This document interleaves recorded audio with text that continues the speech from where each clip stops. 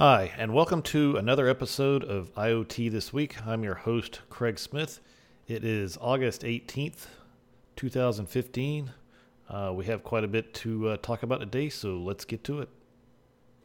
And just a quick reminder to everyone that in the show notes that are available on IoTthisweek.com, the first bullet point in the show notes is actually a shared or a link to a shared list of all the IoT related articles that we either talk about or I just simply have in my reading list. So if you want to read more in depth about some of the articles and news and so forth that we talk about in the podcast, go ahead and click on that link and go to the reading list and have a look. So our first news item comes out of the July issue of Today's General Counsel, where they are talking about the risk associated with the Internet of Things technologies. So it's really interesting to see the lawyers getting involved and basically saying, hey, you guys really need to put security and privacy up front and center whenever you're dealing with any kind of IoT project. And a lot of the guidance they are citing comes from the FTC report. If you remember back in January, they put forth a report called the Internet of Things, Privacy and Security in a Connected World. So like I said, it's really good to see that the corporate counsel community is actually getting involved and being a proponent for security and privacy when it comes to companies either manufacturing or selling or whatever they may put on the market for the Internet of Things. And then our next news item comes out of Forbes, where they talk about 3 ways the Internet of Things will change every business. So this is a short article, and a lot of these three ways have probably been mentioned earlier, but I figured it was worth mentioning again. So the 3 ways they have mentioned how the Internet of Things will change every business is 1, it will allow companies to make smarter products. 2, it will enable smarter business operations and smarter decisions. And 3, it will change the company's business model.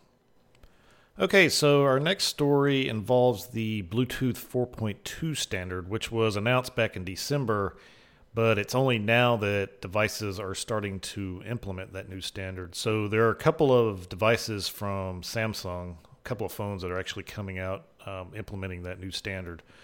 So a few of the things that are interesting about this new standard. So the new Bluetooth 4.2 will enable devices to connect directly to the internet via the Bluetooth connection through IPv6 and 6 low WPAN, without the need for a go-between device. So in theory, that should mean that a device that may have needed your phone to work at one point, maybe it doesn't need your phone anymore to actually make connections to the internet and do whatever it needs to do and get updates and so forth.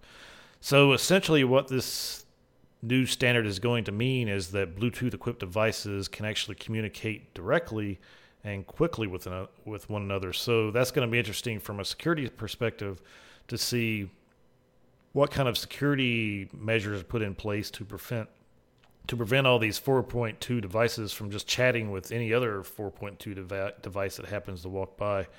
So obviously that's not something you want. You don't want whatever your device is just talking to whoever might come by and sharing data with them. So that's going to be interesting to see how that pans out to prevent things like that from happening. And see what kind of security measures are put in place. So the other thing that the new standard is supposed to do, it's supposed to make Bluetooth smarter and more secure.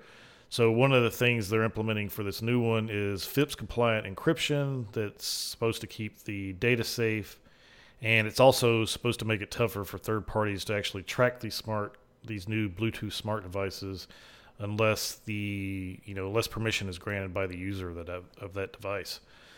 And then the other thing that this new Bluetooth 4.2 standard is supposed to do, it's supposed to make the communications faster and more stable.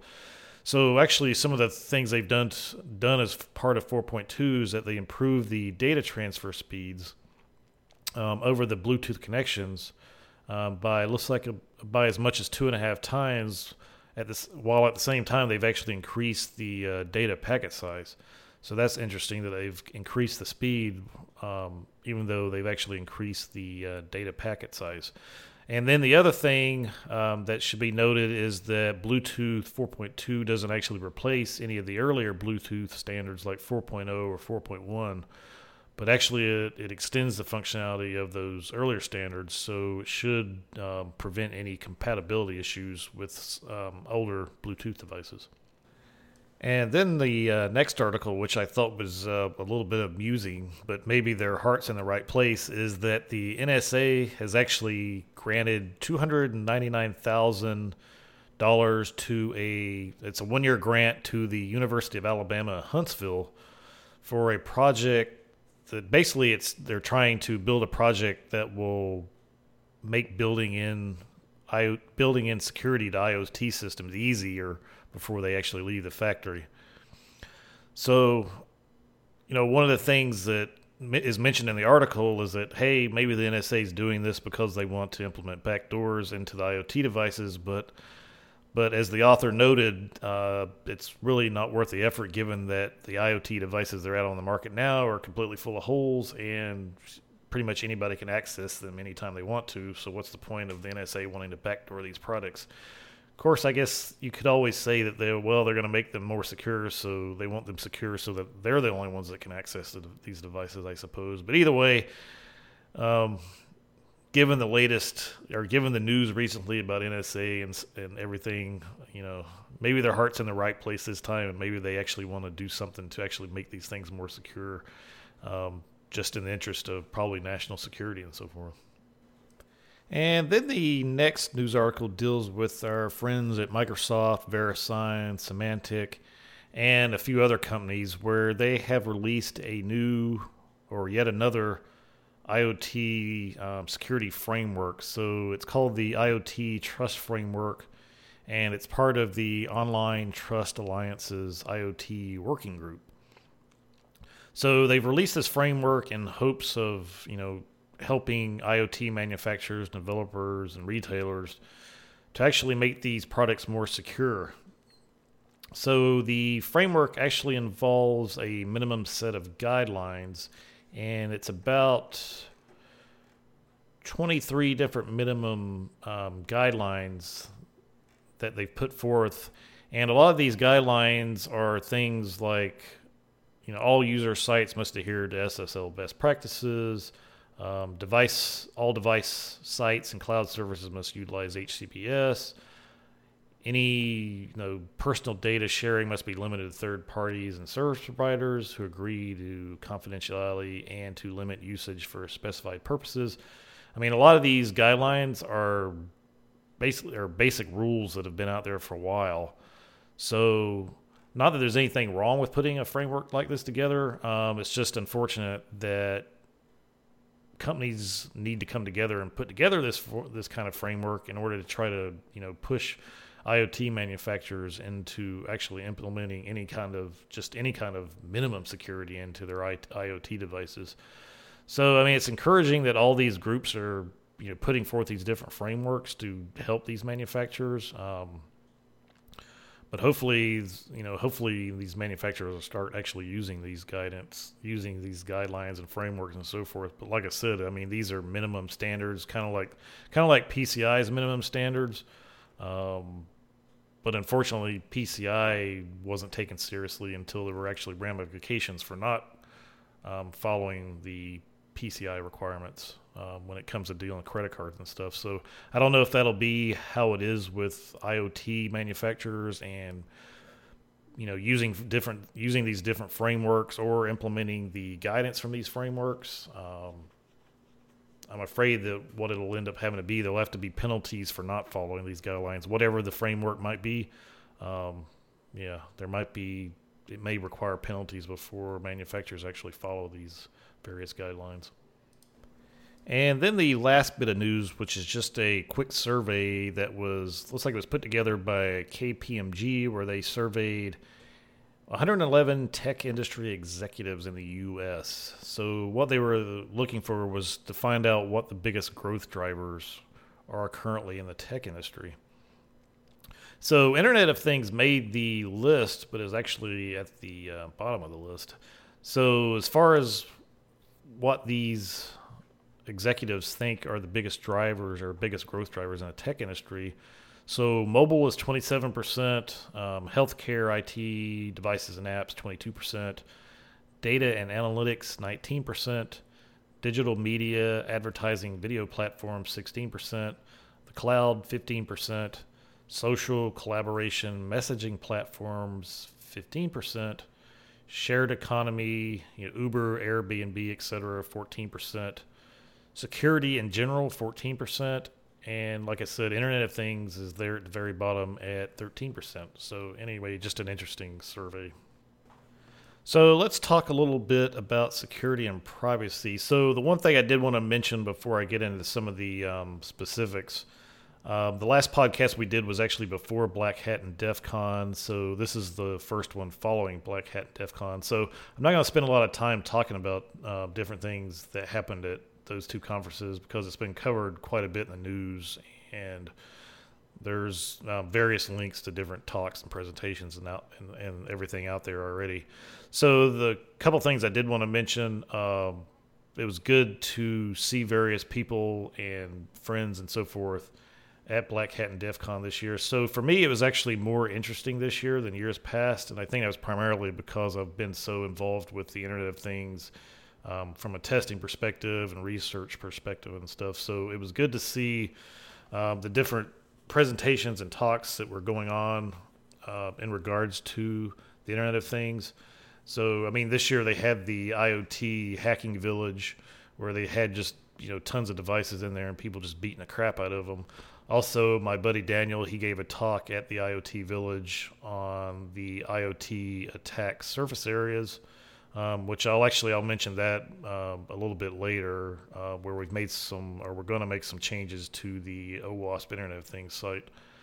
But anyway, it was just this year was just, like I said, it was just a very interesting conference for me just because so much of it was geared around the Internet of Things. So the first thing we'll mention under security is a story. It's a story where Iranian hackers actually they thought they were breaking into a gas station pump owned by Chevron, when in actuality it was actually a honeypot. So that's amusing from the standpoint that what they actually hacked was a honeypot, so it actually wasn't a production, gas pump. But at the same time, it's kind of scary that we've got, Iranian hackers actually trying to break into gas pumps and do who knows what to them. So anyway, that was just a little interesting little story where hackers were trying to break into something, but it actually turned out it was a honeypot, so there wasn't any damage done. So the next bit of news, kind of on the security front, comes from our friend Sammy Kamkar, who you'll recognize as the person who implemented the GM OnStar hack called OnStar. So the article talks about a $30 device that he created called RollJam, which essentially cracks wireless entry systems used by car and garage door makers.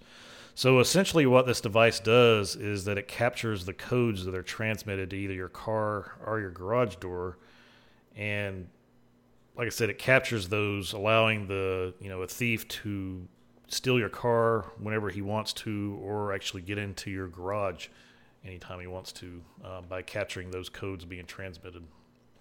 And then the last bit of security news comes from several articles that were put forth about some research with the Zigbee protocol where severe vulnerabilities were found.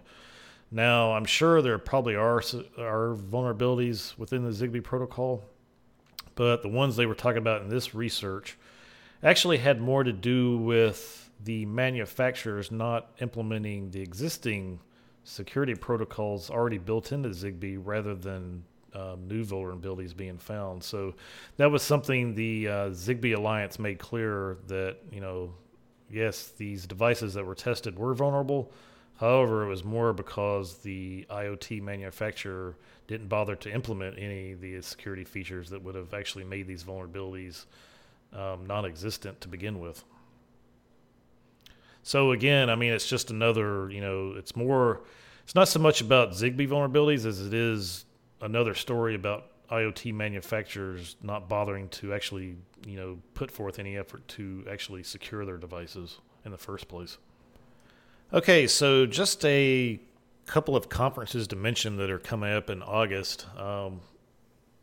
So a couple of the big ones have already happened, obviously Black Hat and DEF CON, because they were at the beginning of August. But just a couple of IoT-related conferences coming up. So there's one called the Asia IoT Business Platform, and that's actually in Jakarta. And then there's also the Internet of Things Conference 2015 that's happening in Berlin, Germany.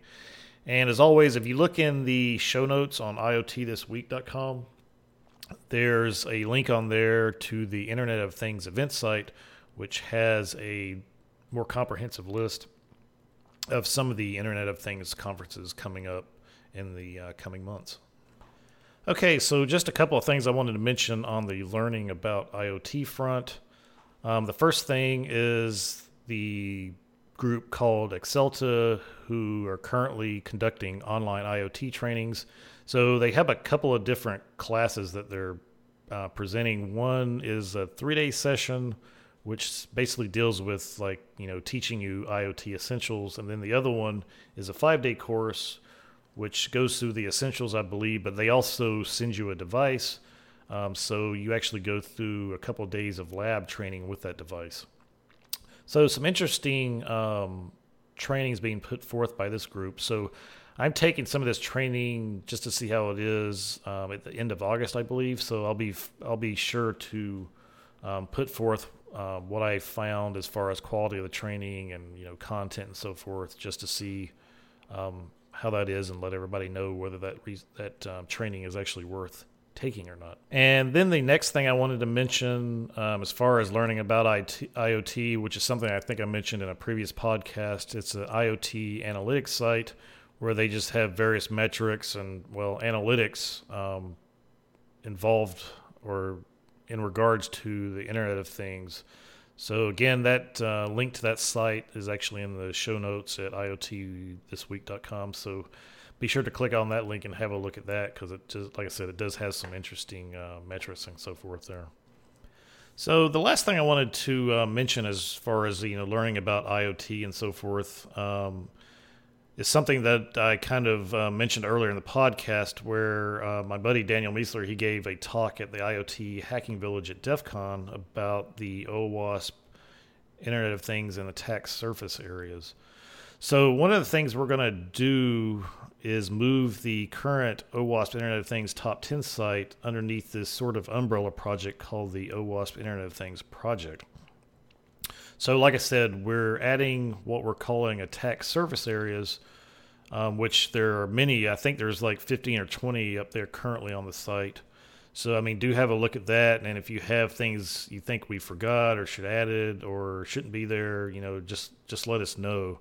But anyway, so we don't want to be limited to 10 as we're limited in the IoT top 10 site. But we also don't want to be mixing vulnerabilities and attack surface areas, which we're kind of doing right now with the top 10 list. So again, what we're going to be doing with this new site is we'll have a tab that has attack surface areas, but then we're also going to have a tab which will have the top IoT vulns, which probably won't necessarily be limited to 10, but it'll basically be, kind of in order, what the top vulnerabilities we are seeing as part of our research. So anyway, have a look at that site. Feel free to ping myself or Daniel and let us know, what you think of the new site. Again, the link to that umbrella project called the OWASP Internet of Things project site is actually in the show notes on IoTthisweek.com. And last but not least, just a quick mention about talks and presentations coming up. Some of these I've already mentioned in previous podcasts, but since they still haven't happened, I just want to refresh everybody's memory. Daniel Miessler will be speaking at HUSECCon in October. Greg Patton will be speaking at Houston Tech Fest on mobile security on September 12th. And Ray Kelly will be speaking at EPSEC USA on September 22nd, and his talk will be called Modifying the Android OS for Mobile Application Testing. So that is the podcast for this week. As always, if you have comments or questions, feel free to go to iotthisweek.com and submit those through the site. And that is it for this week. I'm Craig Smith, and have a great week.